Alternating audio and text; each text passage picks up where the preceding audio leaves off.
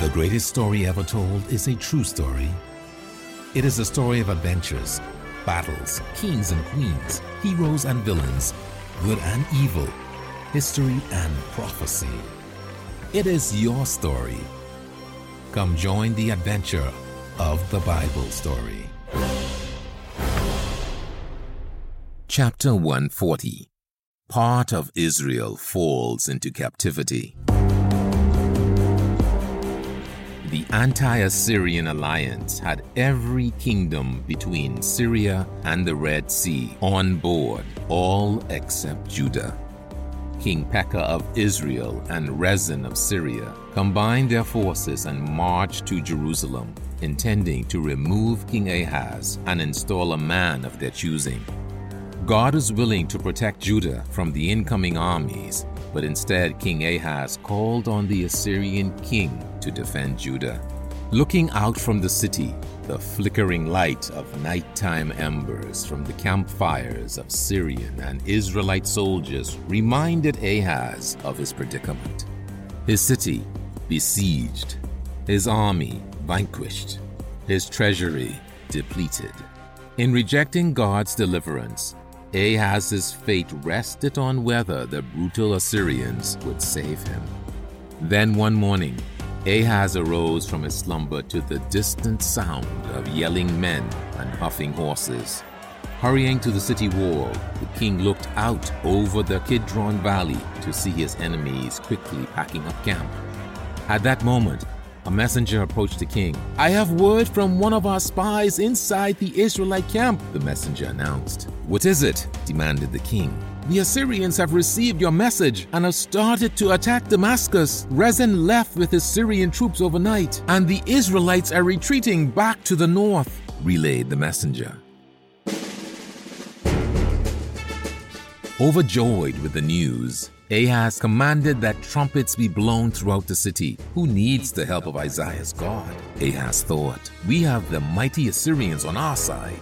As he returned to the palace, he knew the Assyrians would make quick work of the Syrians. So he decided to assemble a group of Israelites to go to Damascus and thank Tiglath-Pileser. He sent out a couple of spies to Damascus, commanding them to return when Damascus fell.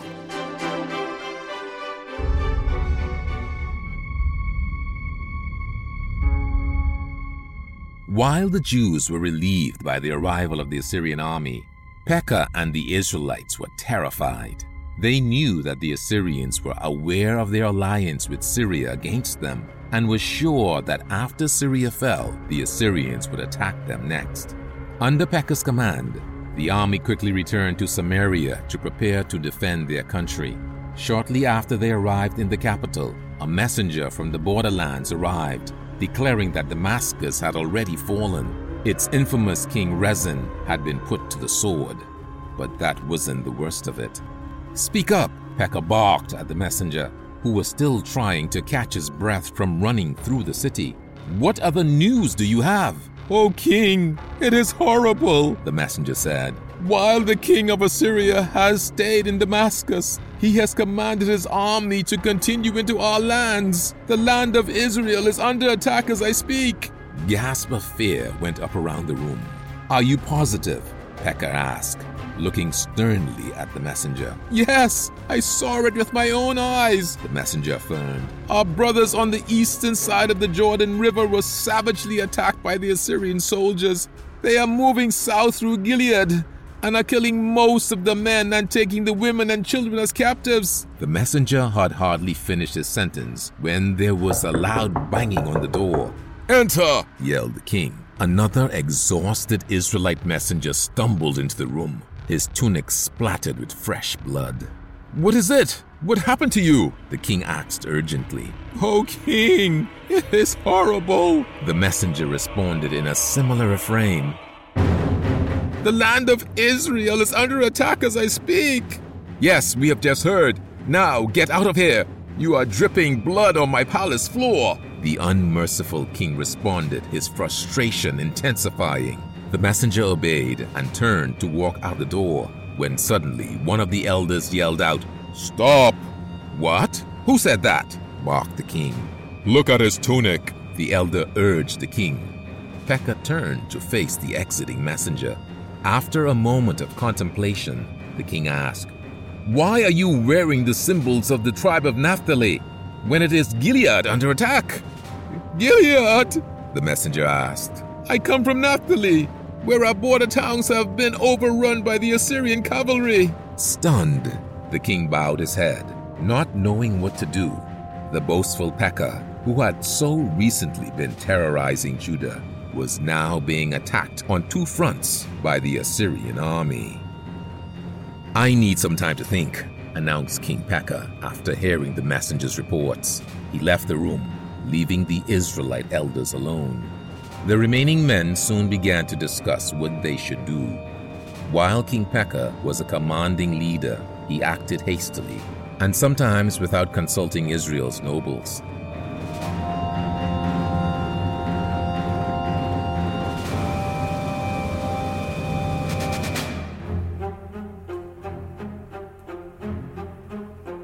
"Men, we know that the king will never submit to the Assyrians," spoke up an elder named Hoshea. "If we continue to follow his lead, it is not only going to be the death of us, but also the death of our whole nation." The other men looked toward Hoshea, nodding their heads in agreement. In most kingdoms, this treasonous talk would have meant the death of Hoshea, but not at this time in Israel. It wasn't because Hoshea wanted to lead Israel into obedience to God, but because they didn't like the way Pekah ruled. Many Israelites were unhappy with Pekah's leadership and wanted him removed. A few days later, Hoshea hired an assassin, a professional murderer. This man did his job with ruthless efficiency, bringing Pekah's terrible 20-year reign to a bloody end.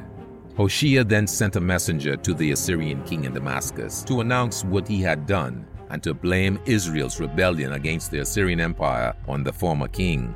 The message was accompanied with a generous tribute for the king. Tiglath-Pileser was pleased and accepted Hoshea as the new leader of the Israelites. The Assyrian king stopped his army's forward march, but they had already conquered the lands of Reuben, Gad, and Naphtali and sent their people into slavery, never to return again. This specific event is recorded in the Assyrian annals of Tiglath-Pileser III.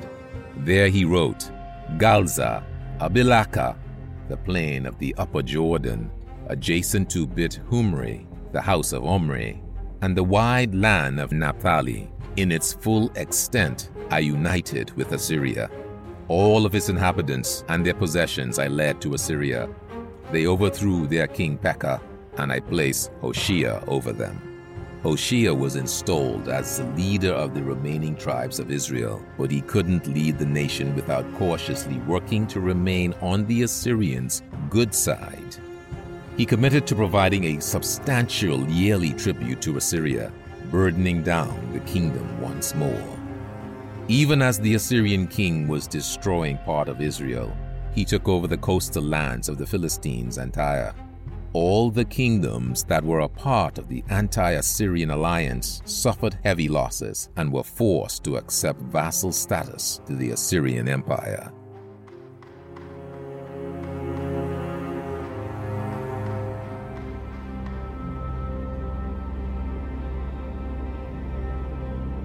Meanwhile, back in Jerusalem, word of the death of Pekah and Rezin reached King Ahaz. "I can't believe it," he thought. "I called out to the Assyrians to help me, and they responded, defeating my adversaries. I must go to Damascus and thank the king before he departs." Ahaz didn't often leave the fortress city of Jerusalem, especially not in the last few years when Israel and Syria were trying to remove him from office. It had been too dangerous for him to travel. With these adversaries out of the way, Ahaz gathered many of his nobles from Judah and organized a royal caravan to visit the Assyrian king while he was still in Damascus, Syria. He also collected as much gold and silver as he could to show his appreciation. After 4 days of travel, the party of Jews arrived in Damascus. They were escorted to the king and shown into his royal tent. "I am so pleased to see you in person, my king," cooed Ahaz. He continued while bowing his head to the ground. "Thank you so much for answering my call to come and rescue us from the barbarians, Pekah and Rezin." "Rescue you?" questioned the Assyrian king. "I had been planning to set out this way to ensure the loyalty of the western region. Your letter found me as I was making such plans. However, I am pleased that you are still in power." Ahaz was a little uneasy to hear that the king had other motives for saving him. He proceeded to present the gift of gold and silver to the king. He could tell, though, that these riches failed to gain the Assyrians' favor. Still, Ahaz planned to make the most of his visit to the foreign city. The Judean entourage spent the next few days touring Damascus, tasting the delights of the marketplace. Ahaz was enthralled by the Syrian culture, its unfamiliar customs, its art forms, and its pagan worship. Ahaz particularly favored the altar of sacrifice in the courtyard of the Temple of Damascus. In an act that angered God, the Judean king sacrificed an animal upon the altar to the gods of the Syrians. After continuing this ritual for a few days, Ahaz concocted the idea to replace the altar at the temple in Jerusalem with an exact replica of the one in Damascus. After all, his whole reign was pestered by the successful military campaigns of King Rezin. He thought this altar and the powerful gods of Syria might have had something to do with it. "Bring me some paper and ink," Ahaz directed one of his servants. When he received the drawing supplies, Ahaz quickly began to sketch the Syrian altar. He measured its dimensions and took careful note of the size of its stones. When he was done, he had an accurate blueprint of the altar from which to build a replica in Jerusalem. "If the power of the god of Syrians is to be transferred to me, I had better make sure I build this altar correctly," Ahaz thought. "You are to deliver this to Urijah the high priest," Ahaz commanded the messenger. "Tell him to construct this altar right in front of the temple in Jerusalem. I will be back in Jerusalem soon to inspect his work." Ahaz stayed in Damascus for another few days in an effort to gain another audience with the Assyrian king. He hoped to petition the king to command the Philistines and the Edomites to return the towns they had recently conquered from Judah. However, he wasn't so fortunate. The Assyrian king was a supreme strategist. He understood that a strengthened Judah might soon rebel against Assyria. By keeping the Philistine presence so close to Judah, he could ensure Judah didn't grow strong enough to threaten his own kingdom. Plus, he hadn't entirely given up the idea of conquering Judah. Ahaz soon arrived back in Jerusalem and inspected the work of Urijah. The high priest waited anxiously as the king walked around the new altar with the blueprint in hand to see if there were any errors. After a few moments of glancing back and forth at the sketch and the altar, the king looked at Urijah. "You have done a fine job." Urijah breathed a big sigh of relief. "Now listen to me carefully," Ahaz commanded the priests. "We are done with worship of the God of Israel. You are to smash the vessels of the temple, all the instruments of sacrifice, including the bowls, the ladles, the tongs, and the censers. Those that are made out of gold, you are to melt down and use the metal to recreate the gods of the Assyrians and the Syrians. Then, when you are done with that," Ahaz continued, "you are to shut the doors of the house of God and forbid anyone from entering." Urijah couldn't believe what he was hearing. While many of the unrighteous kings of Judah created idols, none had gone as far as to completely do away with the use of the temple. "From now on, you are to only sacrifice on the altar of the god of Syria," the king continued. "Hopefully that will afford us strength and protection in the future." Ahaz completely did away with true worship. even forbidding those who wanted to continue to use the temple properly. This was a terrible time in the kingdom of Judah. God sent prophets to warn the nation to repent, but it would not. Even in the face of the massive Assyrian army, the Jews refused to look to God for help. Instead, as in Ahaz's case, they tried to rely on the physical idols of the gods of Syria. Things were even worse in Israel.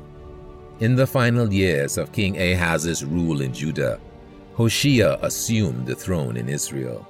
However, he wasn't king of a fully independent nation.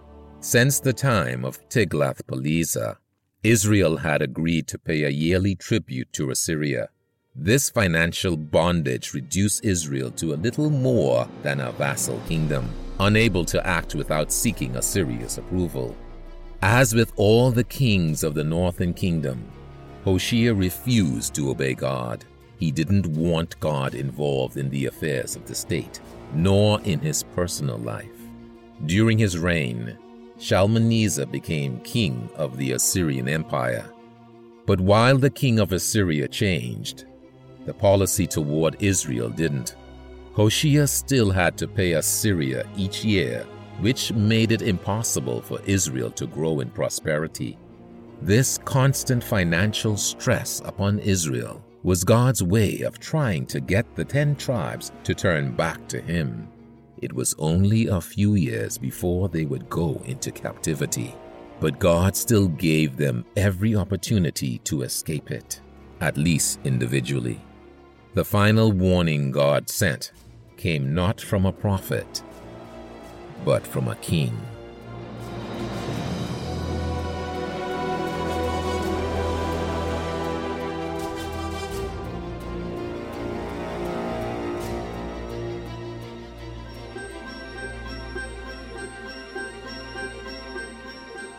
To be continued in our next episode, and continue the adventure by reading the Bible story. Find it under the Resources tab at pcg.church.